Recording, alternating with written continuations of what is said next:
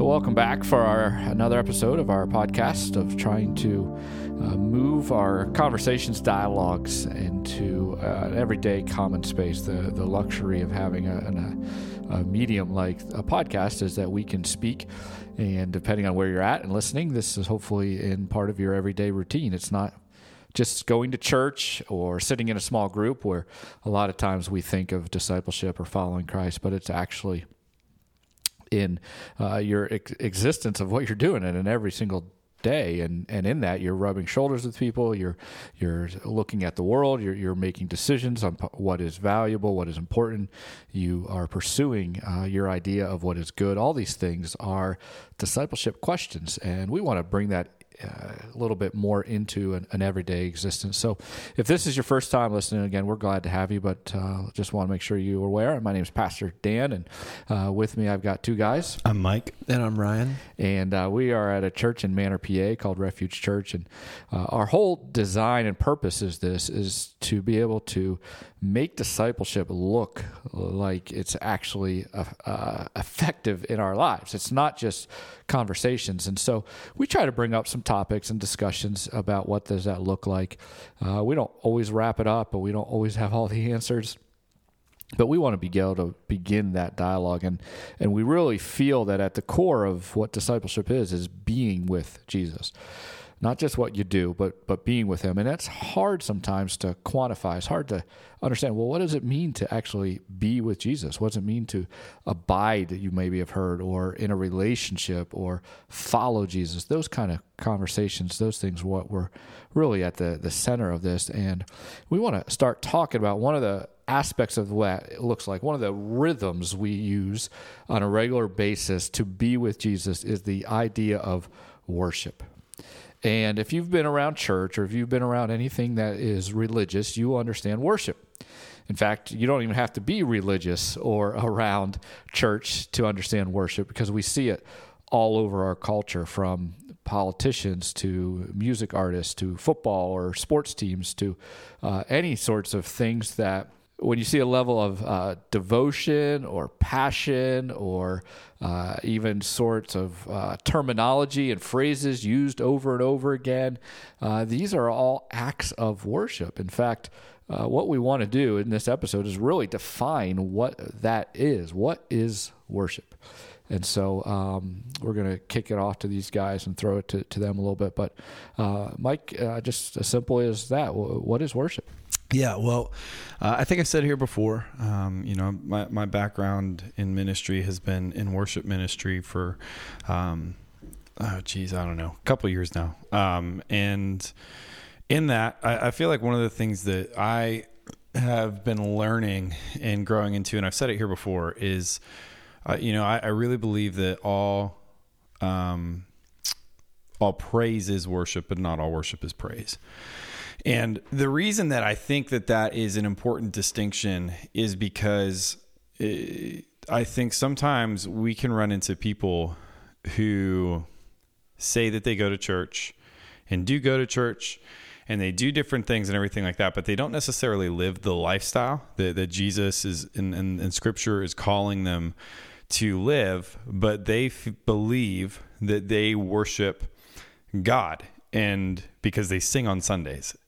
And I would say in one sense, I think that's true, right? Because you're praising him. But I think that it goes a little bit deeper than that. I find the words of Mark Liederbach helpful, where he says that worship requires that we give to the correct God, which is the one true God, all praise, honor, and glory he is due from the heart, as he instructs, in every aspect of our existence, both by ourselves and corporately with all people created in his image, which is a mouthful.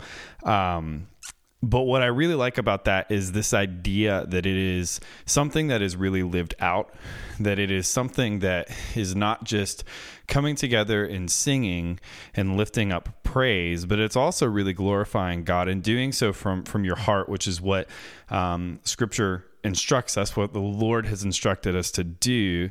And we do this with every aspect of our existence. So with our thoughts, with our actions, and we do it by ourselves individually, but also we can do it with other people who are also created in the image of God. Right. And so that's why I like that definition. Because I think sometimes it's a little bit of a cop out if we just focus on the music aspect of it. It makes it too simple. And I think God's calling us deeper. Okay, good. And, one of the ways we define things is letting, kind of looking at what it's not, or expanding it. And what you're trying to expand is the idea it's not just song. And most times we associate worship with singing, or we call it worship songs. And that is an element, whether privately or corporately, but there's so much more to that. In fact, one of the things that you see throughout Scripture is worship is much more of, again, a reflection of our hearts. Jesus tells the story not necessarily about worship, but a little bit about worship when he talks about our giving or our offerings. And the woman that had very little gave out of what she had, and the person who had a lot gave out of an idea of trying to look good. And Jesus is basically saying, hey, the one that gave because they gave from a genuine place, there was a genuineness to it. You see in the Old Testament many times they tried to treat Jesus as a good luck charm, or the ark as a good luck charm, and they just okay, if I just have my ark or have my Jesus, or not Jesus at the time, but God with us, we're going to win the battles. And it wasn't a genuineness, and there's more to that. The idea of, again, you even heard, it's not the sacrifice that I want, it's the worship. So we have to understand a little bit more of that genuineness. Yeah, and I think that's one of the things I like about even in this definition. It talks about to the correct God, which feels a little bit aloof. Until I think you start to think about it, because the claim of Christianity and in Judaism is that, as well as other faith traditions, is that they know who the one true God is, and we hear that a lot in our circle, right? But I think that's important as it relates to this conversation, because you have to understand who it is that you're worshiping, and you kind of got at that in your intro a little bit, right? And I think that at least for me, as I was on the path that God had put me on to get saved, part of that process has been like, is there a God? And if there is a God, who is he or she or it? Like, really just getting down and dirty and trying to figure that out. And so particularly in this conversation, it's not just a Christian claim of the correct God. This God is not just the God of the Christians. It's the God over the entire cosmos. And whether or not you choose to, the Christian faith tradition chooses to worship him, but others do not. It doesn't negate his existence. It's not like as I was just thinking about like the good luck charm and all that stuff as you were bringing that up, it's not like just because he has 15 members in his club, he's stronger. He just is. Yeah. So I think that's important, just as we're considering. Yeah. And just to keep going with that, it's so the motivation behind it as well too. So, I can treat worship as an act that God desires, and then God will then smile upon me. Okay, so I went to worship today, or I worship today, therefore I'm going to have a good day, and good things are going to come my way. And so not even just the definition of it, but the motivation behind it, or the reasons why is significant. Ryan, what about you? When we think of defining worship, what comes to your mind? I mean, I always think, just going back to, the first time worship is seen in the Bible, which is, Abraham going out with Isaac, and they go, to sacrifice, and Abraham says, I and the boy will go off and worship, and we will come back. And they didn't have any musical instruments. They had some wood, a knife, the fire, the fire that they were going to make. That was like their instruments of worship. There was a sacrifice involved. But, it's cool when you look at the definition there in the Hebrew of, I'm not going to try to pronounce the word, what worship is. It says to bow down before God, to honor with prayers. It doesn't talk at all even about singing. So it's interesting there, just looking at that, is God was looking for something that was deeper than just purely making a sound come out of your voice, or, following along with some lyrics. And I think a lot of times, myself included, you grow up and you think, well, yeah, it's time for worship. We just look at the words on the screen, we read them, and that's worship. But, what God was looking for was a heart laid down, this laying down of self, this giving something truly. Maybe it's just your time and your attention, but giving yourself over to God. And I think it's connected too with sight, seeing him.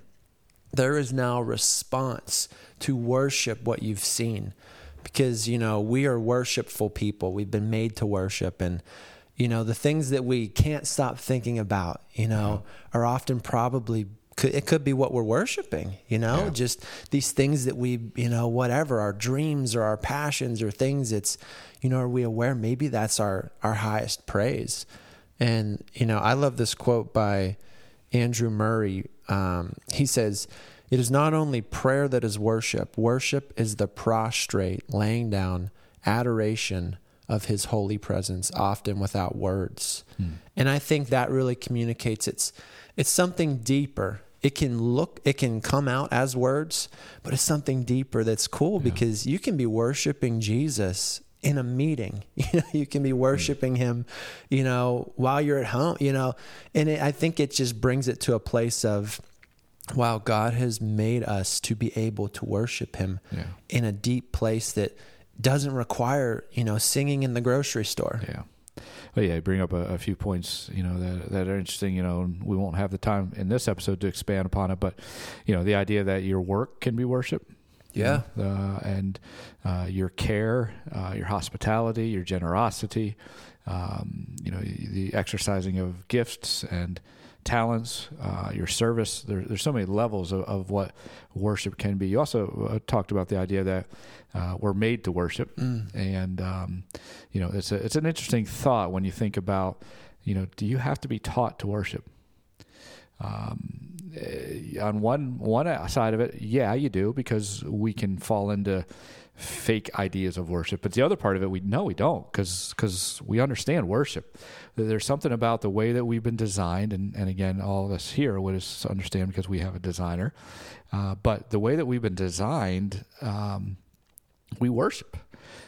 Just like we don't have to really be taught to want to be in relationship, but we are in relationship because we are created that way. Just other things in life too that just we don't have to be taught those things. Now we got to sometimes be taught how to be good in them, and I think that's what we're talking about here. How do we be good or understand what is good worship, or what God intends by worship? But as I mentioned earlier, you look around, we're saturated as a society of the idea of worship, and it goes back way beyond even the pop culture. And you look to the way that they viewed kings and queens, or they viewed certain idols or the gods, and this idea that we've always felt like we know worship is a part of just humanity.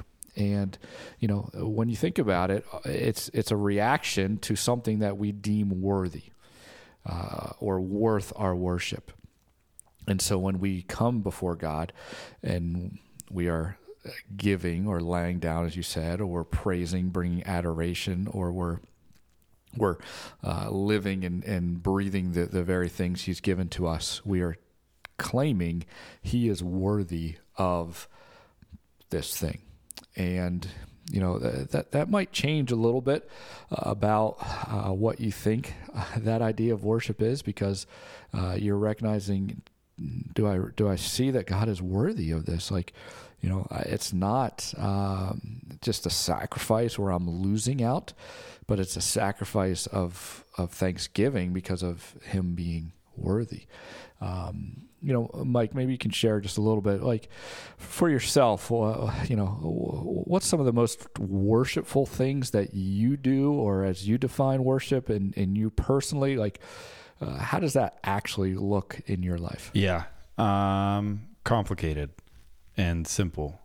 I think as I'm listening in this conversation and even just reflecting, It really gets to a lot of what Ryan and then you were expanding on, which is the posture, right? The position, which I really think is me saying, God, I'm not you.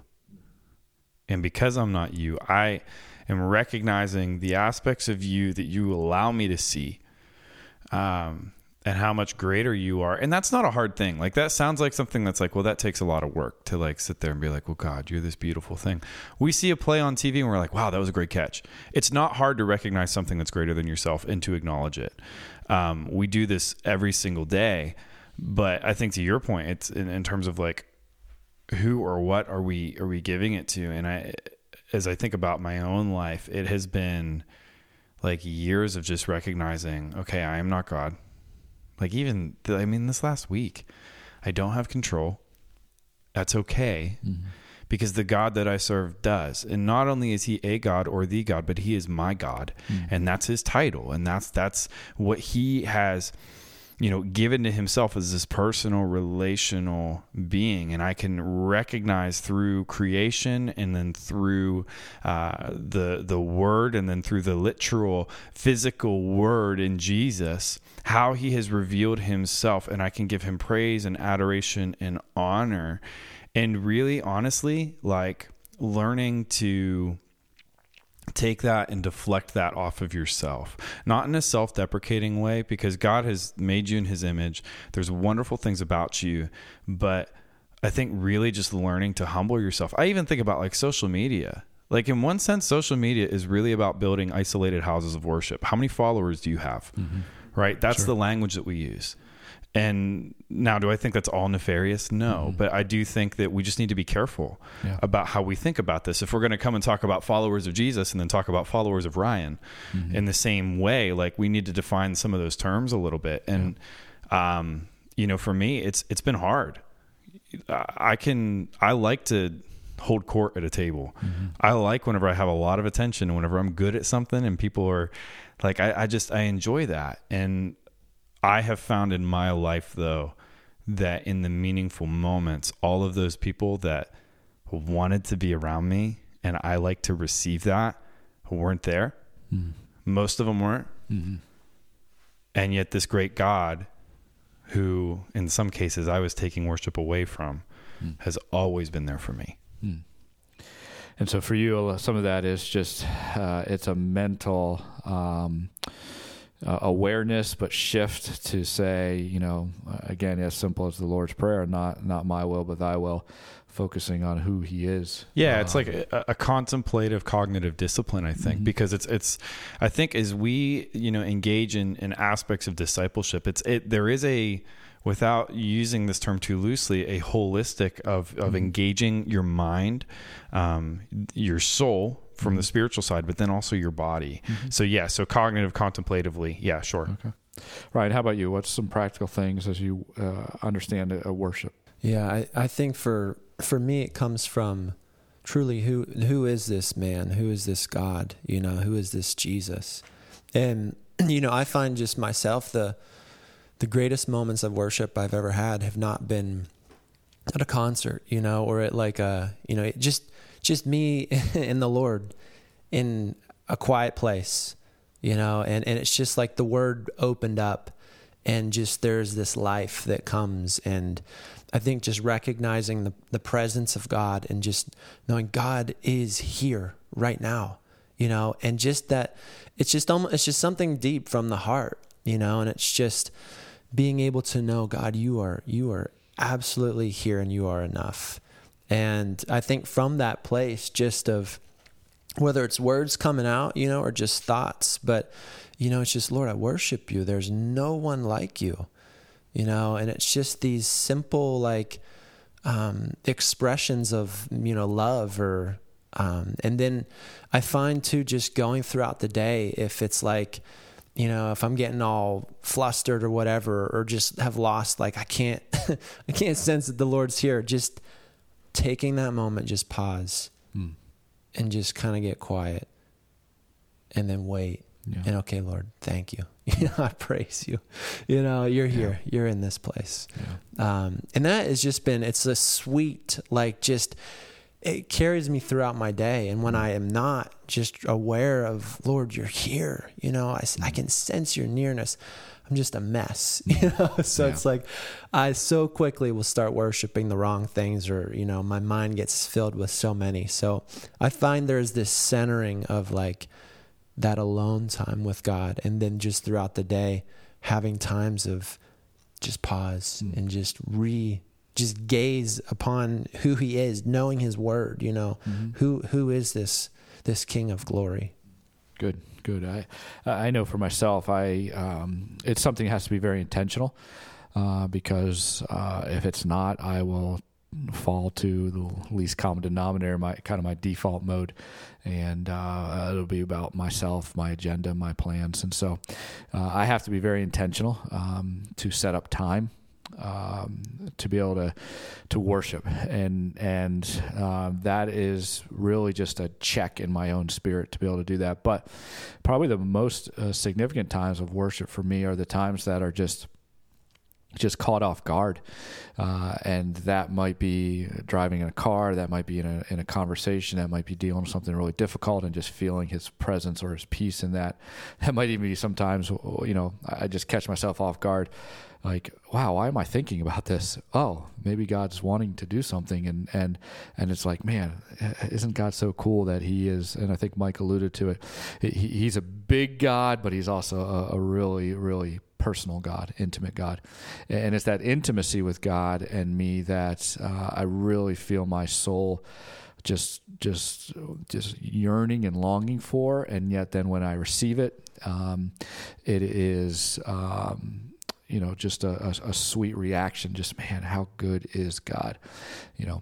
I think sometimes my relationships, human relationships, are a lot like that. I have to schedule times with people, and if I don't, because we can get lost in things. But then, if all it was scheduled time, that'd be kind of boring, because you feel like you're just being scheduled. Because it's the other moments, it's the spontaneousness, it's the just the want to, or the other moments when it just happens. And so if you're a type of person that is a scheduled person, be scheduled with God. If you're a type of person that is more spontaneous and go with the flow, then be spontaneous and go with the flow. But both of those things are, I think, needed to have a real sustainable relationship. And again, that's what we've been talking about here. Being with Christ, being with God, is a real sustainable relationship. And so for my worship, and it's a lot like both these guys, it's more reflective, more introspective on my life and what's going on. I get more quiet. I get more thinking and processing things. But it has to be scheduled and also spontaneous. And those two aspects of it is what I just find myself just getting to a spot of just be like, man, God is so good, which ultimately seems to be the theme of my life, and recognizing the goodness of God, and to be able to see that in so many different ways, is just a sweet, just a relationship that we have. And so if you're a person that's just kind of struggling with what worship is, I'd encourage you to start looking around your life and just take an honest inventory of what you already worshiping. You might find that you're pretty good at worship. You just struggle to understand what does that look like in a relationship with God, in a relationship with Christ. So find what you already are worshiping and kind of see what are the things that make you want to worship those things. And then start understanding, unpacking how can that look into a God. As Mike said, we are good at worshiping other things, but will those other things be there? Or will those other things live up to the worthiness of your worship? Chances are they're gonna fail because they're finite and they're limited. Yet God is not.